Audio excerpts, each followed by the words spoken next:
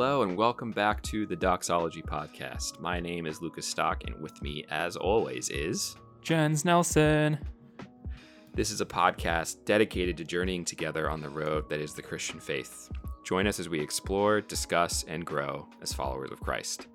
On today's Christians of History episode, Jens is going to be introducing us to someone who, in some ways, may need no introduction. But all the same, we're going to give him the good old doxology COH treatment. So without further ado, would you please acquaint us with the good man Jonathan Edwards? Of course. So if you've already listened to Tuesday's episode where we talked about evangelicalism, Lucas mentioned that I'm wearing a Jonathan Edwards shirt. So if you're at all familiar with Media Gratiae, they had a teaching series that came out maybe about a year ago now on the Puritans, and so they had a bunch of like Puritan designed t-shirts, and so I got a Jonathan Edwards one. So I thought it was just fitting, today, knowing I'd be talking about Edwards. So let's just jump into it. And according to a Twitter, an Instagram poll that I did, y'all think that Jonathan Edwards is probably one of the greatest American theologians of all time. And that's not just Instagram that thinks so, but also, academics and modern theologians will almost always say that Jonathan Edwards is arguably America's greatest theologian. His life is marked by faithfulness to God, to his word, and he just has an unyielding devotion to bringing glory to God in all things. If you've ever read any of Jonathan Edwards' works, I mean, one of the most profound ones, everyone knows Sinners in the Hands of an Angry God, like, or at least they know that title. But one of the most profound ones is The End for Which God Created the World. And it's a beautiful sermon, beautiful writing that he did. So without any more introduction, we're just going to get into his life. So Jonathan Edwards was born on October 5th, 1703. He was the son of Timothy Edwards, who was a minister. He was a pastor in East Windsor, Connecticut. His mother, Esther Stoddard, was the daughter of the great Reverend Solomon Stoddard, who was from North Hampshire, Massachusetts. So Jonathan was actually their only son, and he was the fifth of 11 children. So imagine having 10 sisters. You're the only dude. And he's got, seriously, like 11 or 10 sisters. That's just wild. Can't imagine. But he was trained for college by his father and his elder sisters. Every single one of the kids received an excellent education. Edwards himself, in his autobiography and some of his notes that he wrote, some of his journals, he says that he came to know the Lord at a very young age, but he didn't fully embrace the faith until later in life, which, at least for you and me, Lucas, I think that's a similar sentiment. We've known the Lord, we've known Christianity our whole lives, but we haven't come to embrace the faith until maybe later in life. At least that's the case for me. So I resonate with that a little bit. But here, let me kick you real quick where it hurts. He went to Yale in 1716. If you can do math, he was 13. So Jonathan Edwards, so I know the world was a little bit different back then, but imagine going to university at the age of 13. So in the following year, so when he was 14, he became acquainted with John Locke's essays concerning human understanding, and they influenced him profoundly. He was interested in natural history. Even though he would go on to study theology, he continued with an interest in science. He has some really interesting, like, he wrote papers on like these spiders that would balloon up. Like, it's super random and, like, I don't know, just kind of weird, but he was really into science.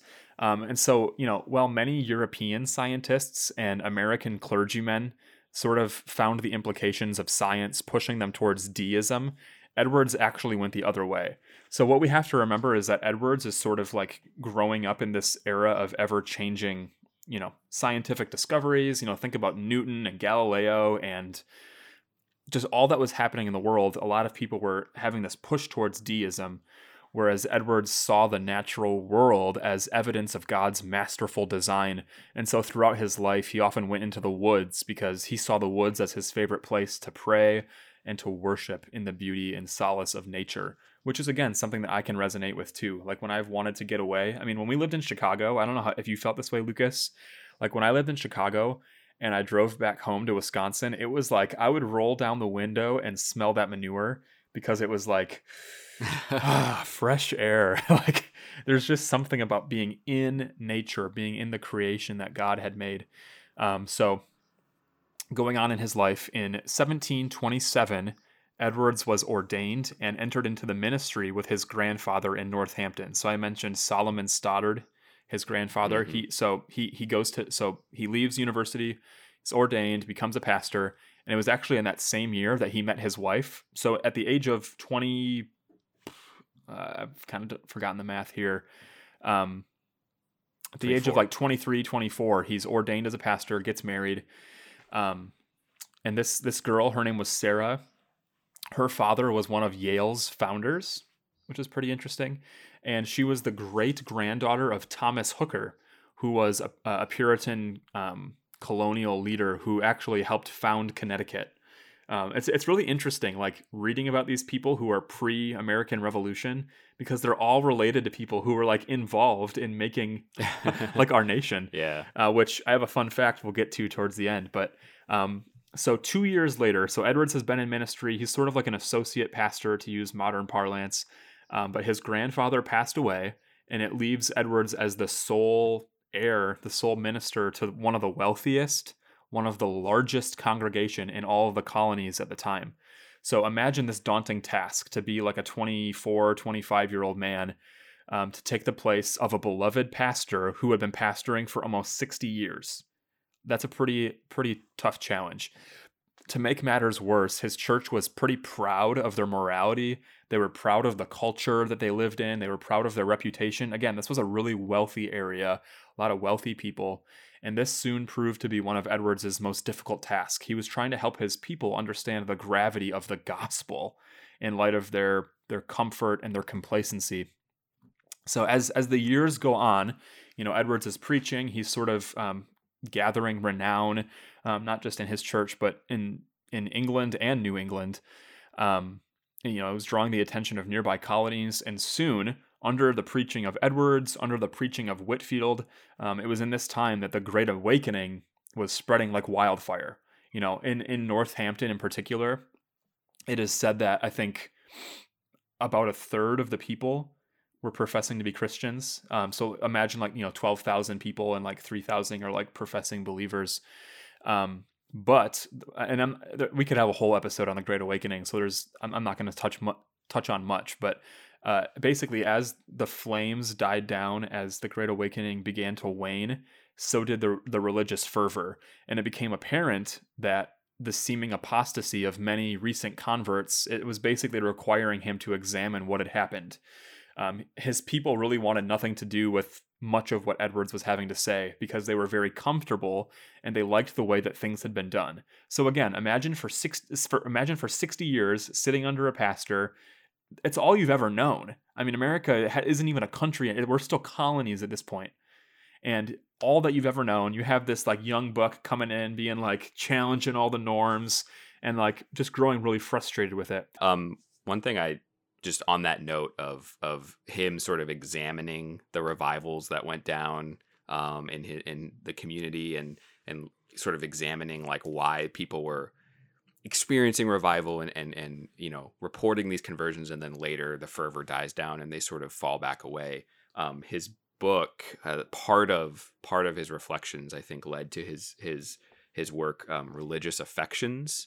I have an abridged version that I read in school, published by Regent College, and it's a little old, but it's nice. It's pretty readable. There are helpful marginal notes sort of explaining or summarizing different paragraphs and things. So I think that the Great Awakening, revivalism, all that kind of stuff is super interesting, and just in terms of American history in general, but also specifically as it relates to Jonathan Edwards and his pastoral career and whatnot. Right. So I think that Religious Affections is a great book to sort of dive a little deeper into that, especially because it was written by someone who was there. Right. Yeah. And like I was kind of saying, so one in that same vein, a notable example of this, this complacency, sort of getting comfortable with the norms was in regards to communion. So Solomon Stoddard had opened the Lord's Supper not just to believers but to even unbelievers, and Mm-hmm. he was convinced that participation in the sacrament would lead to salvation for some. Yeah. And I think just a little clarifying, if I remember correctly, I think this is referred to as the halfway covenant.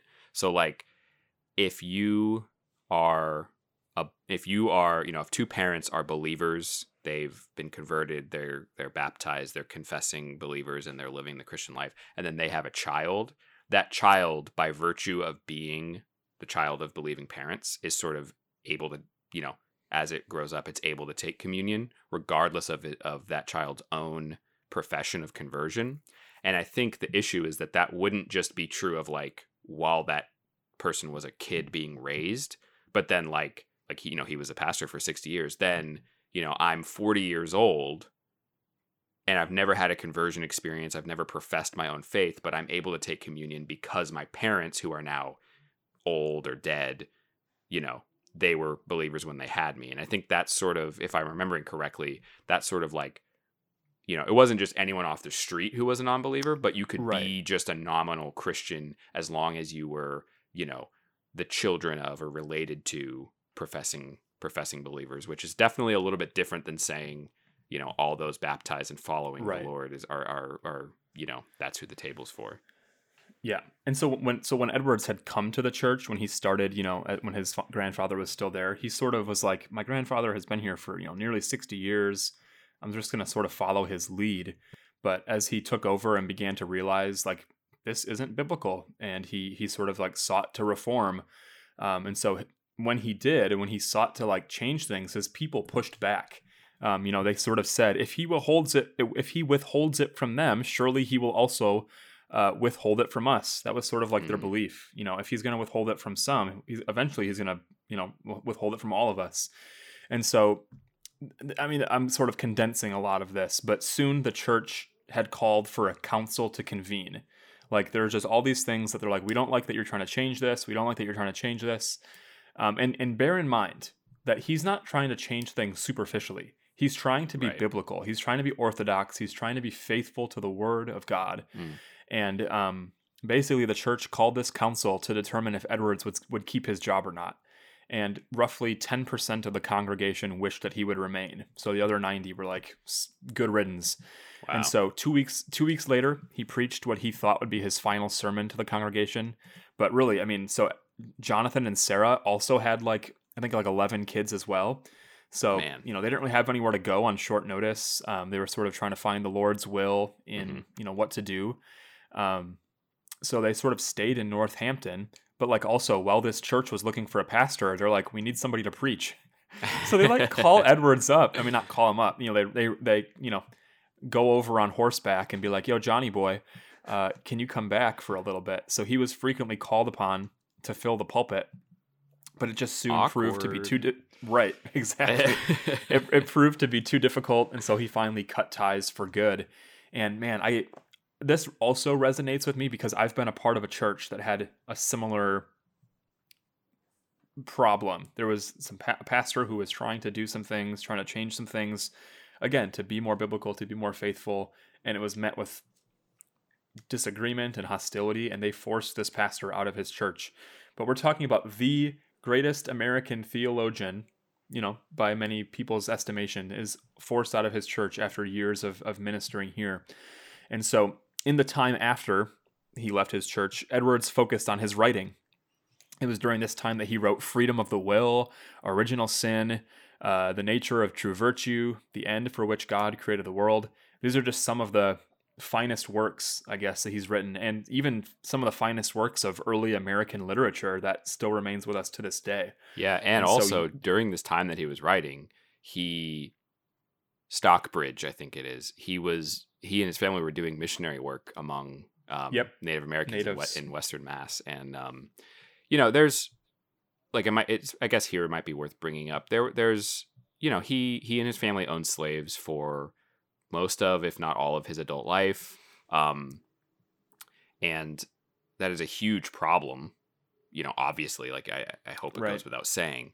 I think that it's without justifying slavery, particularly, slavery of African and African descended people in the United States and the colonies, which is a particularly brutal form of slavery. Without justifying that in the slightest, I think it is important to note the complexity of what it means to grow up in a world that has different values than what is right, and how you can still be truly a person of God. David was a man after God's own heart, and not only was he a murderer and adulterer, but he was also a polygamist, and that's not even the stuff that's addressed. You know what I mean? Right. And that's probably an episode in itself, but I'm just trying to say, like, he wasn't this. I think there's some very uncomfortable tension between Jonathan Edwards was perfect and Jonathan Edwards was a horrible, bigoted racist, because we see him owning slaves, and yet we get this incredible theological and devotional and pastoral work, and we see him being a cross-cultural missionary that I think, if I remember correctly, I could be wrong, but I think they actually had some success. He certainly wasn't out there trying to, like, colonize the tribes that were out by Stockbridge. So I just think it's worth noting that, because that is something, especially nowadays, that comes up so much when people talk about Edwards, and I think it's rightfully so, and it needs to be talked about. I want to be able to have the nuance to acknowledge that tension that is really uncomfortable. It's really uncomfortable for me to be like, Jonathan Edwards was kind of awesome, and he literally owned slaves, and both of those things are true, and we need to, like, be honest enough to have that nuance. Right. And to his credit, and again, there's no way to justify slavery. There's no way to look at what was done and to be like, we condone that. Like, that's not our stance.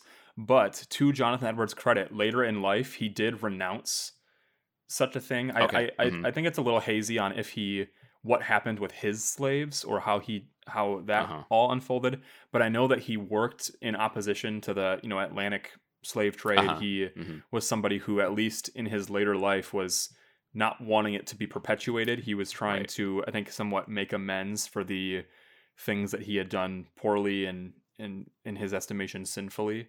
And so in no way are we trying to say anybody that we talk about, every single person that is on Christians of History is a sinner, is flawed, has inconsistencies, some bigger than others, and in no way are we trying to glorify this man. But I think maybe we should just continue, and we'll see here sort of how it comes to a conclusion. So years later, Edwards reluctantly actually accepted the call to the presidency of Princeton, so of what we call today as Princeton. No big deal. And it was, right? And it's interesting. After his arrival, he wasn't there very long, in an attempt to lead the local population by example. So he's trying to be like a good president, trying to be a good Christian. I'm going to lead by example. He received an immunization against smallpox, and he unfortunately contracted the disease and died within weeks. And not only did he receive that, but I believe he gave it to himself. He was experimenting with, like, he was doing experiments with vaccines on, we mentioned he liked science. Like, he was literally experimenting with medicine, and it's insane. That's insane. So this is how we'll sort of wrap it up.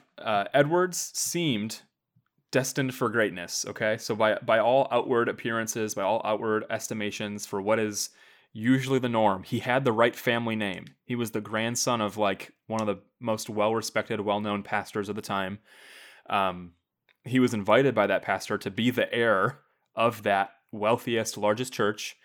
Revival broke out under his teaching for a number of years. I mean, so, like, if we're talking about success in the world, got the right name, got the right pedigree, got the right, position, yet this faithful pastor, for whatever that means, was despised by the people that he loved and cared for so long.